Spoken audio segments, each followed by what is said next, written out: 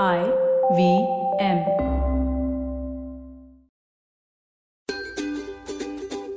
Hello and welcome to Smile India Season 2. I'm your host Shifa Maitra and I'm here with positive, uplifting news from across India that will make you smile and agree that there's a lot going right in the nation too. This pandemic is showing us how rank strangers are helping each other whenever they get a chance. Our real heroes are the frontline workers. Let me tell you about one such person. Head Constable Rakhi, who's posted at the Shahadra police station in Delhi. She got to know about a young couple in GTB Nagar who were COVID positive and needed help. When she rushed to them, she met their 6-month-old baby who tested negative. But they had no family in the city who could take care of the child. The grandmother was in Modi Nagar in UP and could not come to them due to the lockdown restrictions. Rakhi immediately took charge and realized that the infant had to be moved as soon as possible. She took permission from her senior officers and decided to take the child to her home. She took charge of the child and all his things, along with instructions from the relieved parents. Next, she contacted grandmother in Modi Nagar and soon was able to personally take the child to the family. Clearly going beyond the call of duty, Constable Rakhi helped restore our faith in humanity. Now let me tell you about the world's first bagless tea bags that are being created right here in Assam.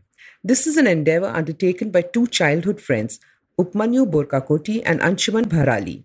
After being table tennis buddies, these two from Guwahati went their own way, with Upmanyu doing marketing from IMT Ghaziabad and Anshuman becoming a CA. They kept talking and had entrepreneurial dreams. Being from Assam, tea was a shared love, and they both hated the fact that all tea bags had nanoplastics that are bad for health. They happened to meet some organic farmers who made wonderful teas but were stuck at marketing them to a larger audience. A chance meeting with a tea taster helped them decide that this was something worth pursuing. While in Shanghai for another project, they discovered tea coins. Once back, they decided to create similar coins with Assam tea. This needs no packaging in plastic, and each coin can be used 5 times without losing flavor. That's how True Dips was born.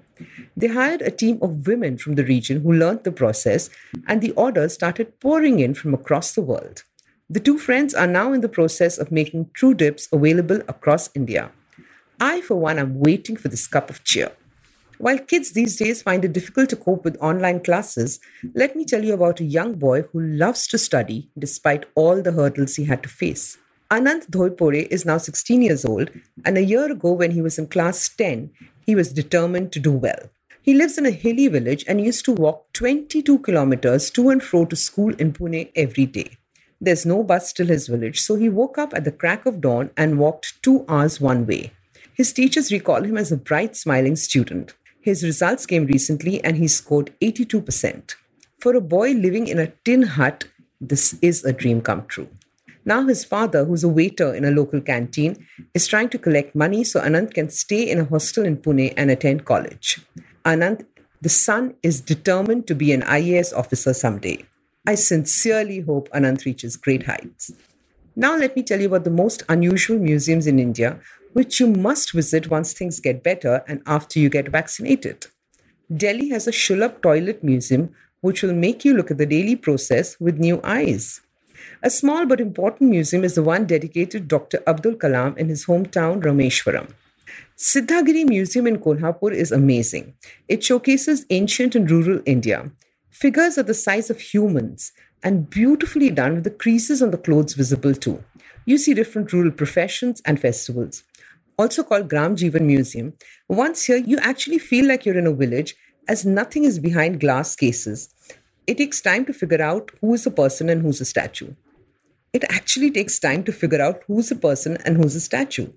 Rock Garden in Chandigarh is not a conventional museum, but another place worth checking out. This space is one man's vision, Nek Chand, who worked at the city's public work department. He decided to get creative with junk, things people had thrown away. With waste, jute, ceramics, pottery and glass, the man painstakingly created a wonderland. The people of Chandigarh fell in love with it, particularly the rag cloth section that recreated a typical village of Punjab. GD Car Museum in Coimbatore is another must-see. G.D. Naidu, a local industrialist, was one who created this. His personal collection of gorgeous vintage cars from around the world is here, and can be seen up close since nothing is behind glass walls. What's endearing is that his first car, a humble ambassador, also gets pride of place. That's it for today, and I'll be back next week with more delightful news from India. Till then, stay home, stay safe, and get vaccinated. For more interesting information on our country, please like and follow Good News Indians on Facebook. To hear more engaging podcasts, download the IVM app, go to the IVM website, or look for us wherever you get podcasts from. To stay in touch with me, you could look up Shifa Maitra on Twitter and Instagram. Since you heard and liked Smile India in English, you could check out our Hindi version too and recommend it to people who prefer podcasts in Hindi.